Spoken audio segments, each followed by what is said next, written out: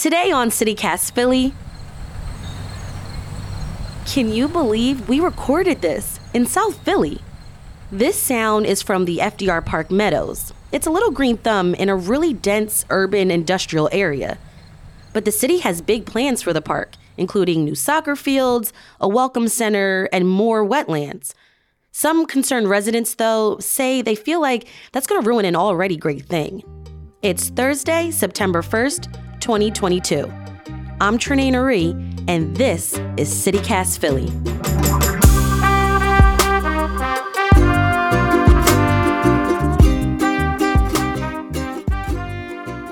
Hi, everyone. My name is Dina Willow, and I'm from Save the Meadows. I'm one of the caretakers here and volunteers. I'm Lady Danny Marenick. I am a Good Lady Forager, eco-activist, and crone. My name is Kermit O. I'm a former science teacher turned organizer on issues of land, food, and environment. I am one of the organizers for the Coalition for the People's Plan for FDR Park.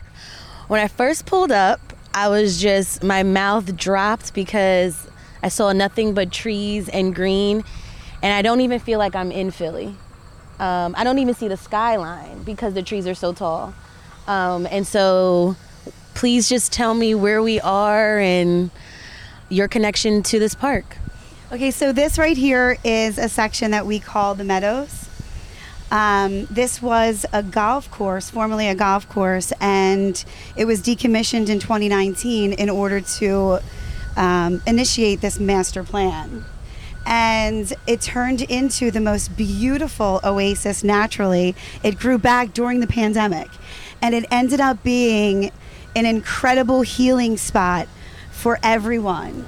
Can you talk about some of the environmental benefits that this park provides? Just walk.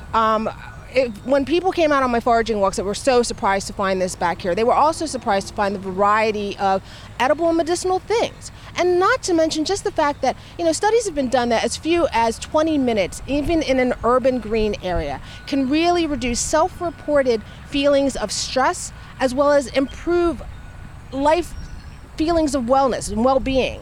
And that's something that people are not concentrating on. I mean, we do need to be connecting with nature and getting away from, other things to just have a minute to decompress, to release stress. And I think that has a wider appeal to a larger number of people than just putting an athletic field in. This is a natural climate change Mitigator. Yes, exactly. That's what it's. This is the hero we're all looking for. It's a green canopy. It is a green canopy, and it sucks all the pollution. So you are literally in like the 4 points. It's toxic. You have the Hillco refinery or the Sunoco refinery. You have the Philadelphia Water Department. I mean, growing up, in Southwest, we could never even have our windows open on certain days. In the summertime, forget about it. Always stunk. And so if you weren't hit by the landfill, you were hit by the refinery or the water department. And then the airport. And just from an ecological point, not only ripping down the trees and we're having issues with climate and heat, and this is one of the hottest summers that we've had in a decade, that's incredibly irresponsible.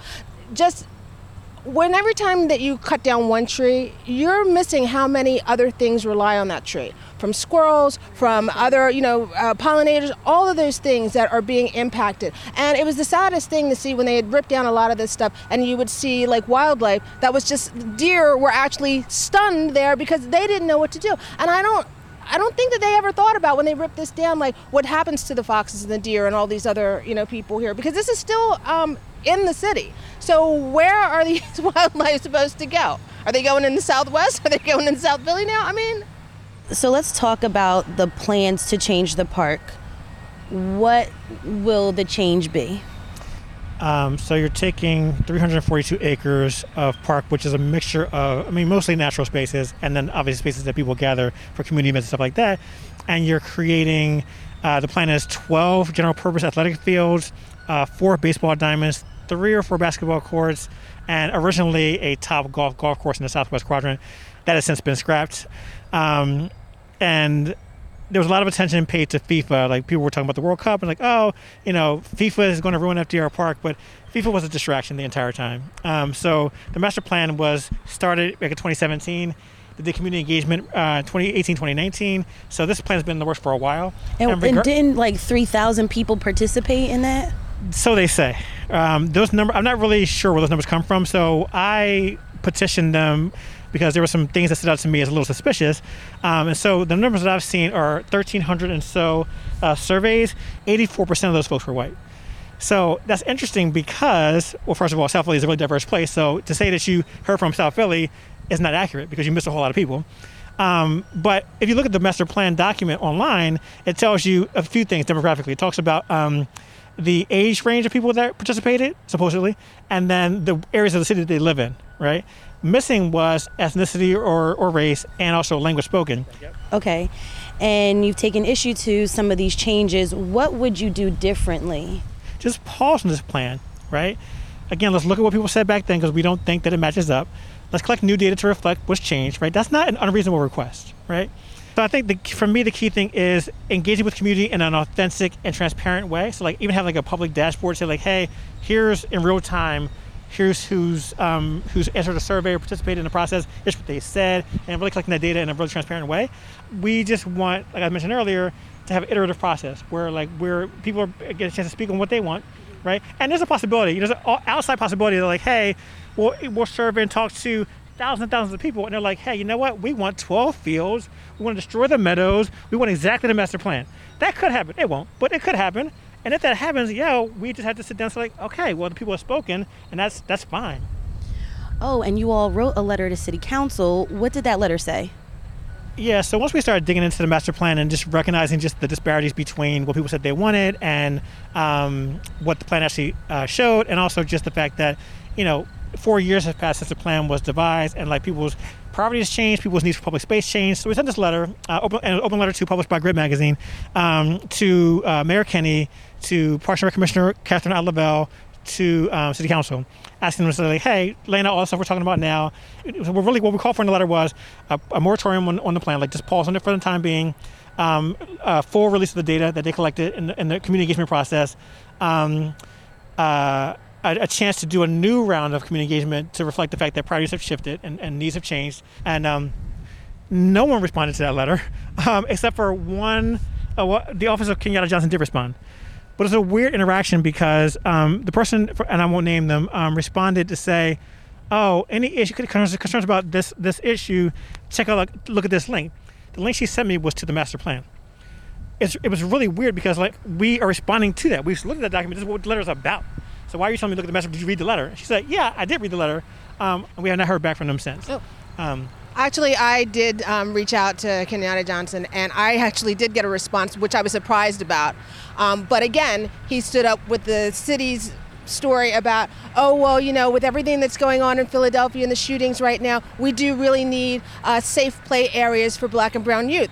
And I challenged him on that with the fact that, they won't be necessarily coming here. Did anybody ask these youth about it? Plus, if you're dealing with young kids or kids that don't have a lot of money, do you really think they're going to waste the money on SEPTA in order to get here, to be able to play here? Not to mention the fact, again, with the mental health issues, which are generally not discussed in the Black and brown community, this offers respite from all of that. And that's, I think, a better use of the space than constantly pushing it just galls me because it's like we're only important if we play sports? Come on. Right. So in terms of doing this for Black and brown youth, right? If you look at the data once again, in terms of the age range, which is public information, they talked to hardly anybody who was a teenager or younger. So how can you speak on what youth want when you didn't talk to any young people? Most young people in Philly don't want to leave their neighborhoods for various reasons. I mean, it's about, some of it's laziness because they don't want to go far. Some of it, but the bulk of it is fear, right? They're afraid of, like, can't be walking around a place that I'm not familiar with, right? And then in terms of the race aspect of it, so what's happening is like, we're doing it for Black and brown youth to help with gun violence or something like that, right? Which is a weird premise, right? There's all kinds of reasons why people are killing each other, but that's not going to necessarily solve it. But what's also true, and this is documented, there's all kinds of research studies about this, is that green space is a direct contributor to reduction in violence, right? When people are like what Lady and Willow both mentioned in terms of the mental health benefits and the physical health benefits and food and everything else, right? Like all that stuff is healing. So that's going to make violence go down. Also, the fact that it's a space for community to gather. When people build community with each other, less violence, right? So there's all kinds of reasons why you want to protect this. So if your actual concern is youth violence, then why would you take away a thing that's been documented to mitigate that? To be honest, really, I mean, if you ask me, this whole thing is so convoluted. It doesn't matter what color you are. It doesn't matter what race you are. Nobody wants this. Nobody.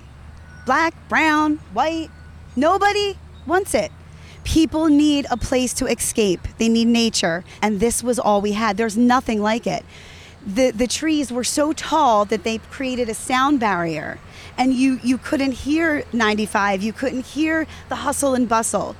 I'm all for recreation. I love recreation, I would love to hear bands and have farmers markets, and that's beautiful. But keep that on the recreation side. This was never supposed to be recreation. When this park was initially built, recreation was the other side of Broad, where all the stadiums are. They sold that, and then they brought the recreation here, and then this part was all that was quiet and natural, but it was a golf course. So when it grew back, when they decommissioned it, it was like God's gift. This was some kind of beautiful gift from nature. Is there a way that you all can work with the city, or is there a point where it's everyone is okay with something, and what would that something be? Compromise involves a conversation. That's right. And they're not willing to have one. I mean, I was totally for Shirley Chisholm, if they won't give you a seat at the table, then bring a folding chair. They moved the table. So there's nowhere for us to pull up. They won't even let us know where they've moved the table to. And I don't see how we're going to ever come to any kind of compromise. We are just concerned citizens that believe that we have the right to speak out against something that we see that we feel is completely wrong. There are 40,000 empty lots in the city of Philadelphia. Use one. Thank you all. Thank you for having us. Spending time with me and teaching me all about FDR Park. Thank you. Thank you. By the way, we reached out to the city regarding Kermit, Dina, and Lady Danny's request to pause the construction of the park until more community engagement has been done. The Parks and Recreation Department got back to us with a statement. Here's an excerpt from it, and we'll have the full statement in our show notes. Quote, "When you say residents calling for a pause, we hope your reporting can reflect that a tremendous number of other residents are not calling for a pause. In fact, over 3,000 residents speaking 7 languages helped create a vision for the future of FDR Park through a robust public engagement process. The resulting community-driven plan found a balance between the water, nature, and recreation that define FDR Park. There are many communities that call this park home, and the FDR Park plan seeks to balance all users' needs while making sure the park doesn't become unusable due to regular and worsening flooding. In addition, for the past 12 months, Fairmount Park Conservancy and Philadelphia Parks and Recreation have conducted over 50 hours of open, transparent public engagement through briefings, open houses, park walk and talks, and community association presentations throughout South Philly. These engagements will continue throughout the implementation of the park plan," end quote. It's clear that this is a complex issue with many different sides, and we're going to keep talking about it. So, if you have an opinion about what should be done with the park, leave us a voicemail at 215-259-8170. And before you go, here's what else Philly's talking about. Unionized workers at the Philadelphia Museum of Art authorized a strike this week. This vote comes just days after the union filed charges with the National Labor Relations Board, accusing management of unfair labor practices. According to WHYY, the museum says it's disappointed that the union has made this decision. Workers unionized in 2020, but they're still negotiating their first contract with management 22 months later. Okay, I've never been, so I'm really interested to see what all the hype is about. But Jollibee, a fast food chain based in the Philippines, is opening a location in the Northeast on the 7300 block of Bustleton Avenue. This place is known for its fried chicken and other comfort foods. The grand opening happens tomorrow, September 2nd at 9 a.m. Now, New York's Times Square has one, and people waited in line for hours. And if you're going to the Made in America Festival on the Parkway this weekend, be sure to check out some of the road closures that have gone into effect around the Art Museum neighborhood. We'll throw a link into our show notes to make those closures easy to find. Have fun and be safe out there.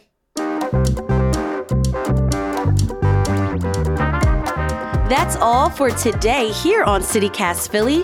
Our lead producer is Xandra McMahon. Our producer is Abby Fritz. Our newsletter editor is Brittany Valentine. And our host is me, Trinae Nuri. Music is by Philly's own Interminable. If you enjoyed the first couple of shows, why not tell a friend? Rate the show, leave us a review, and subscribe to our morning newsletter. We'll be back Tuesday morning with more news from around the city. Bye.